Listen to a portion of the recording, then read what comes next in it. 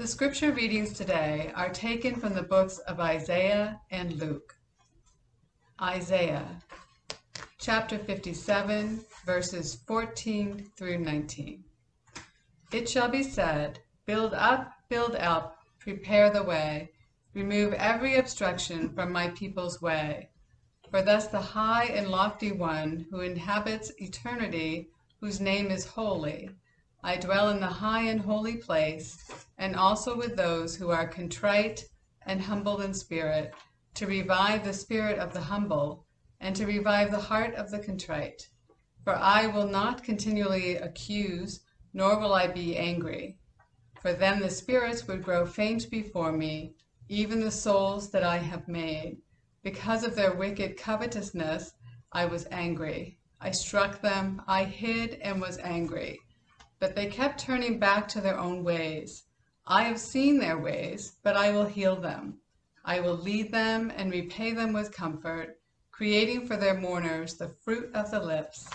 Peace, peace to the far and near, says the Lord, and I will heal them. This reading is from the Gospel according to Luke, dedication to Theophilus.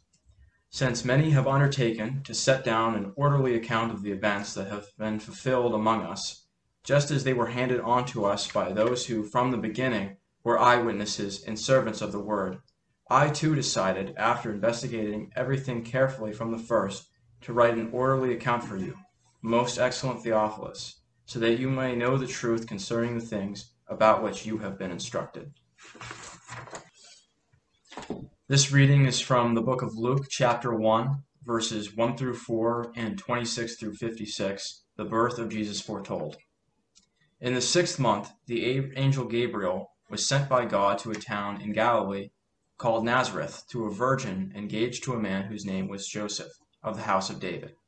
The virgin's name was Mary, and he came to her and said, Greetings, favored one, the Lord is with you. But she was much perplexed by his words, and pondered what sort of greeting this might be. The angel said to her, Do not be afraid, Mary, for you have found favor with God.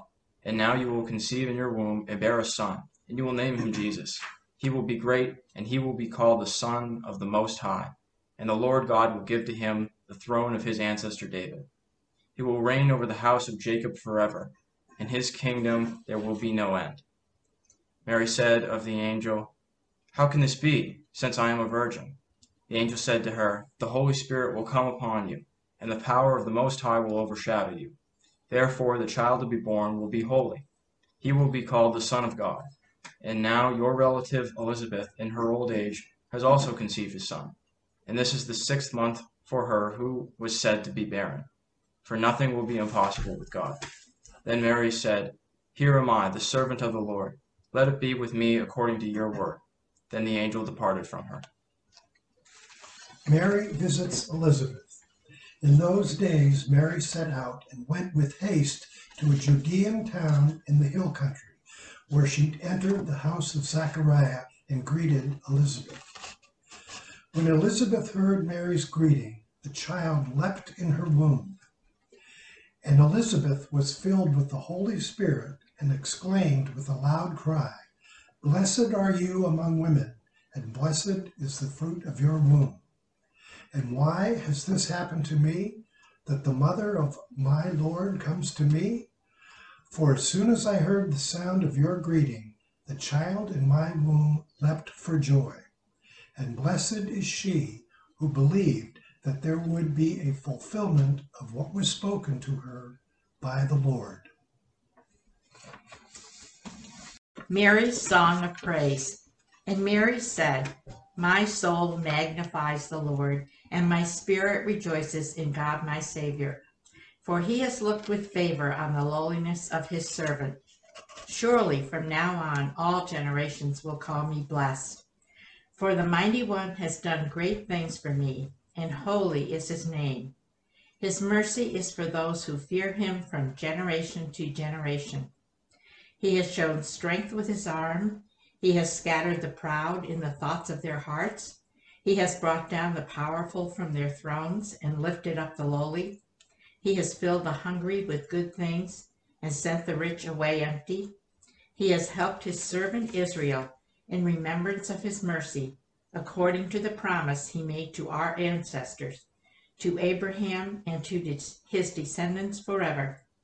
And Mary remained with her for about 3 months and then returned to her home. This is the story of faith and faithful struggle. Thanks Be to God.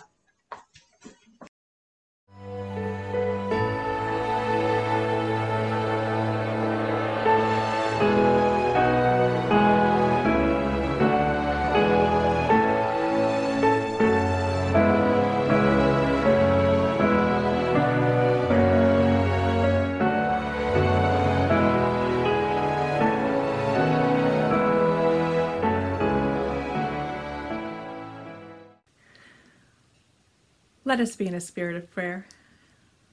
O Holy One, may the words of my mouth and the meditations of each one of our hearts be acceptable to you, our rock and our Redeemer.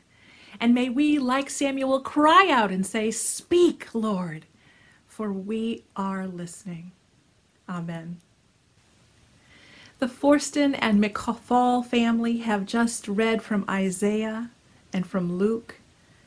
The reading from Luke is late in the book, and he has moved to words about rebuilding. Certainly, the work to remove barriers from my people's road is a long haul in terms of reconstructing the entrenched roads of injustice that we have created in our society. We must continue to build up. We must continue to tend the hearts that are crushed. Joy comes in our work to break down barriers, and you'll hear more about this in our documentary film trailer this week. The film is called Following the Ninth. You'll hear a little bit about it in terms of the Berlin Wall. Strength comes in trust that God is working alongside us, inviting us to keep checking in about our own penchant, to steer the road off course again and again. You may be in the mood to rejoice about progress related to the Black Lives Matter movement or related to the pandemic, now that we've heard that there's a vaccine in process. Or you may feel discouraged about the post-Thanksgiving spike that we're all feeling. But like the community to whom Isaiah wrote, we are still in need of words of comfort. Comfort ye, my people, Isaiah says. And like those in exile, we need to look ahead and trust that there will be reasons to praise. God says, "For those who mourn, I will create a reason for praise. I will heal them." We turn then to Luke's original story this week. Luke is a journalist, and this longest book of the 4 Gospels details the events of Jesus' birth as an important way of understanding who Jesus is. It is also a way to help non-Jews get the facts, not just the rumors, so they can see Jesus' saving presence for them as well as us. To these fledgling new Christians, Mary's Magnificat would have read like a rallying protest speech calling for justice and putting powerful words in the mouth of a self-proclaimed servant. Some in those early communities would have heard their own occupation reflected in that word. Joy, deep human thriving, can happen in the midst of oppression when people are inspired to raise their voice, to raise up to their full height and proclaim their worth. This week's documentary film is called Following the Ninth. And one of the reasons why this documentary film so powerfully connects to this theme of joy is just that peace that is deep within us. The film is about Beethoven's Ninth Symphony, with its section commonly known as the Ode to Joy. This piece of music is deeply intertwined with movements for justice and freedom, such as Tiananmen Square, East Berlin, and Chile, and also moments of human tragedy, such as Japan's tsunami. You will never sing this tune the same way again after watching this film. Here's a description from the film's website. Following the Ninth is a documentary film about the global impact of Beethoven's Final Symphony. The film, released in the mid-2013, has screened in over 250 cities in the United States and around the globe, with more to come. Written in 1824 near the end of Beethoven's life, the Ninth Symphony was composed by a man with little to be thankful for. Sick, alienated from almost everyone, and completely deaf. Beethoven had never managed to find love, nor create the family he'd always wanted.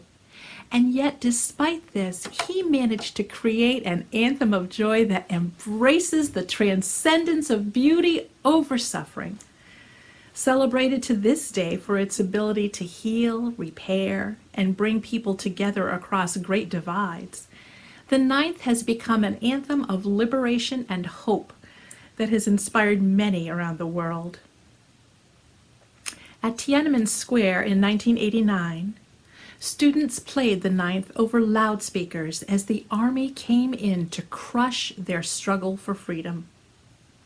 In Chile, women living under the Pinochet dictatorship sang the Ninth at torture prisons, where men inside took hope when they heard their voices. As the Berlin Wall came down in December 1989, it collapsed to the sound of Leonard Bernstein conducting Beethoven's Ninth as an ode to freedom. In Japan, each December, the Ninth is performed hundreds of times, with 10,000 people in the chorus. Following the Ninth gives us insight into the heightened importance of this massive communal Ninth, known as Daiku, in the aftermath of the earthquake and tsunami of 2011. Let's watch this trailer and see a little of what it's about. The whole thing is a kind of creation story or an evolution story. I mean, the first thing is not a thing. It's a nothing.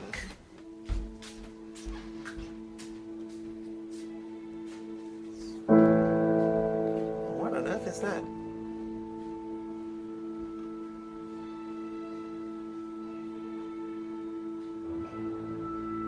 And then when it starts to move, the Spirit of God hovering over the waters, what you get is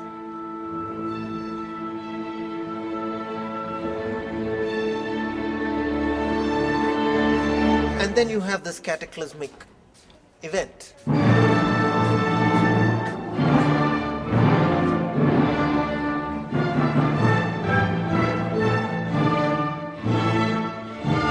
It's pure violence.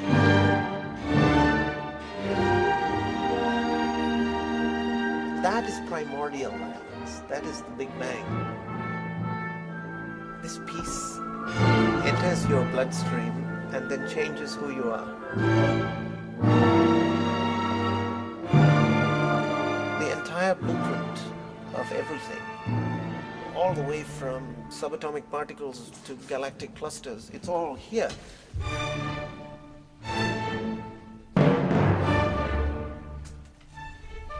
We demanded the government to hold a direct dialogue with us, students, to push the political reform.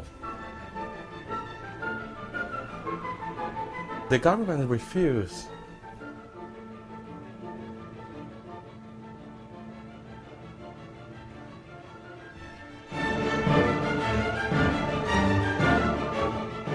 I set up the first broadcast station.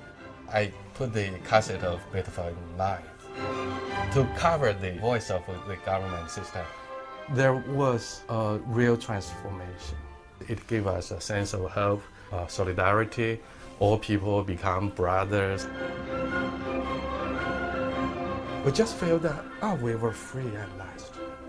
We regain our dignity as a human being. For me, that was a movement for hope. And the tanks and the machine guns killed that hope. If given a chance to meet one person in history, for me it would be Beethoven. And the question I would ask him, if I only had one question, would be the Ninth Symphony. The Ninth seems to express most completely what human beings are struggling for. It's a battle cry for humanity. It is the hymn of possibility.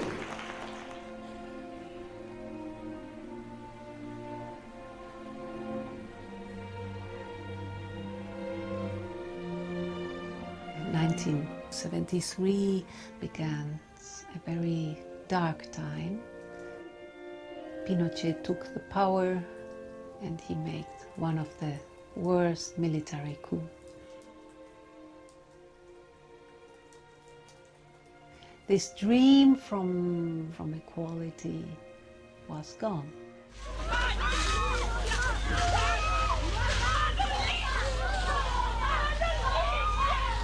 And music was vanished, and happiness was vanished. I was in a room with the window, with the iron grid. And one day, I heard the music, only the music.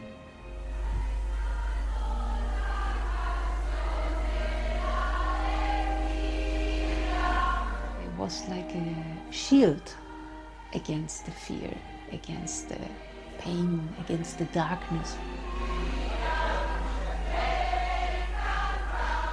When you are in the deepest, darkest hole, the music was hope.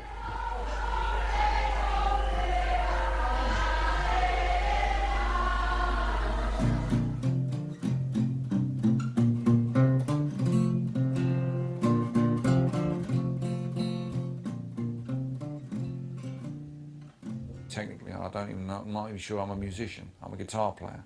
But there's no reason why that should stop me from writing the lyrics of Ode to Joy from Beethoven's Ninth Symphony.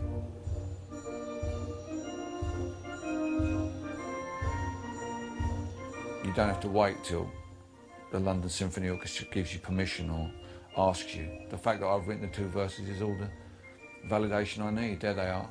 And if I can make those two verses singable by the kids, sit, then great, I'll do that as well. Okay, Man of Destiny, here we go. Music is something that is mood enhancing and mind bending. You can change or enhance that melancholy feeling or that joyous feeling you had. And Beethoven obviously felt that deeply. You can imagine if he, heard his favourite song while he was in the supermarket, it would stop him dead and mess up his day,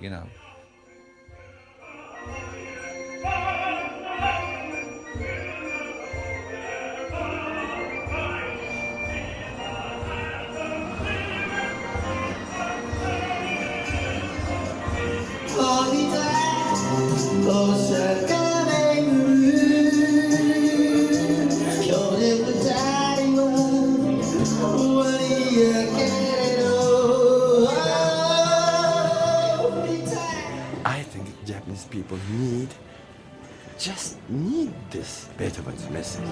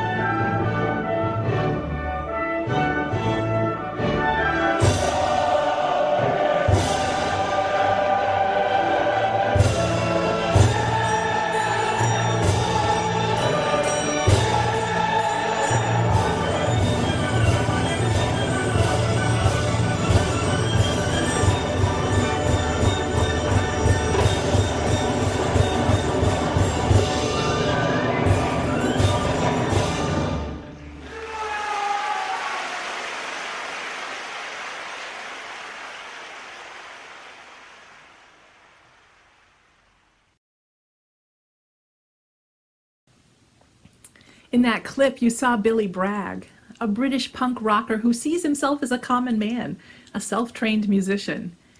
And he wrote words to the tune Ode to Joy, which you'll hear later. They are in some ways a Magnificat for our day. What would your song of joy, your Magnificat, sound like? What would you give thanks for? How does your soul magnify the Lord even in the midst of sadness and suffering? The Magnificat, Mary's song of joy, is the singular, most amazing articulation of joy in the midst of suffering ever spoken. Mary's soul rejoices in the Lord, even when she finds herself in a dangerous human condition, unmarried and pregnant. Instead of lamenting her condition, bereft of hope, she hears the angel. She listens to the message that she is God's chosen God-bearer to the hurting world, and her soul rejoices. Each of us is such a vessel, filled to the brim with God's love, able to bear that joy into the world. Rather than lamenting our COVID-laden condition, we can recognize that this time is pregnant with possibilities, and we can use this time of waiting to prepare for the time to come. We can imagine what God has in store for us and how we can share God's love with those most in need throughout Concord and beyond, rejoicing. Thanks be to God for this indescribable gift. Amen.